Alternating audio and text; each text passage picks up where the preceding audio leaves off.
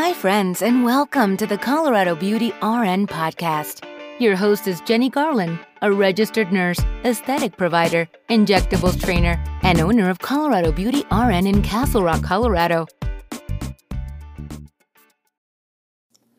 Welcome to episode 15 of the Colorado Beauty RN podcast. We're talking about self-care and injectables. Are you ready? Let's do this.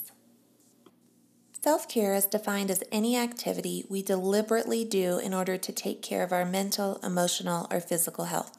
Good self-care can help improve mood and reduce anxiety. So what qualifies as self-care depends on what brings you emotional, mental, or physical health. It's different for each of us.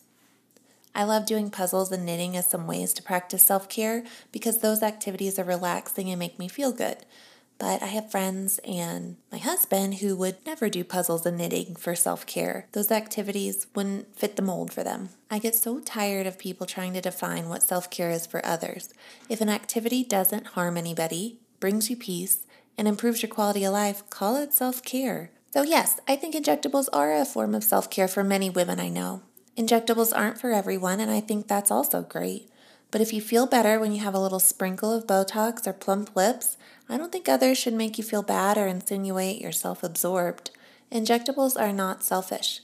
I talk to my patients about this all the time, but when you feel your best, you're better able to focus on taking care of yourself and those you love. What's important is to pay attention to how something makes you feel.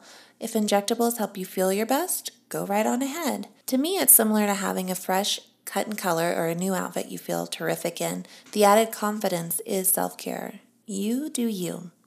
Thanks so much for listening to this quick beauty blip, and I'll see you next week.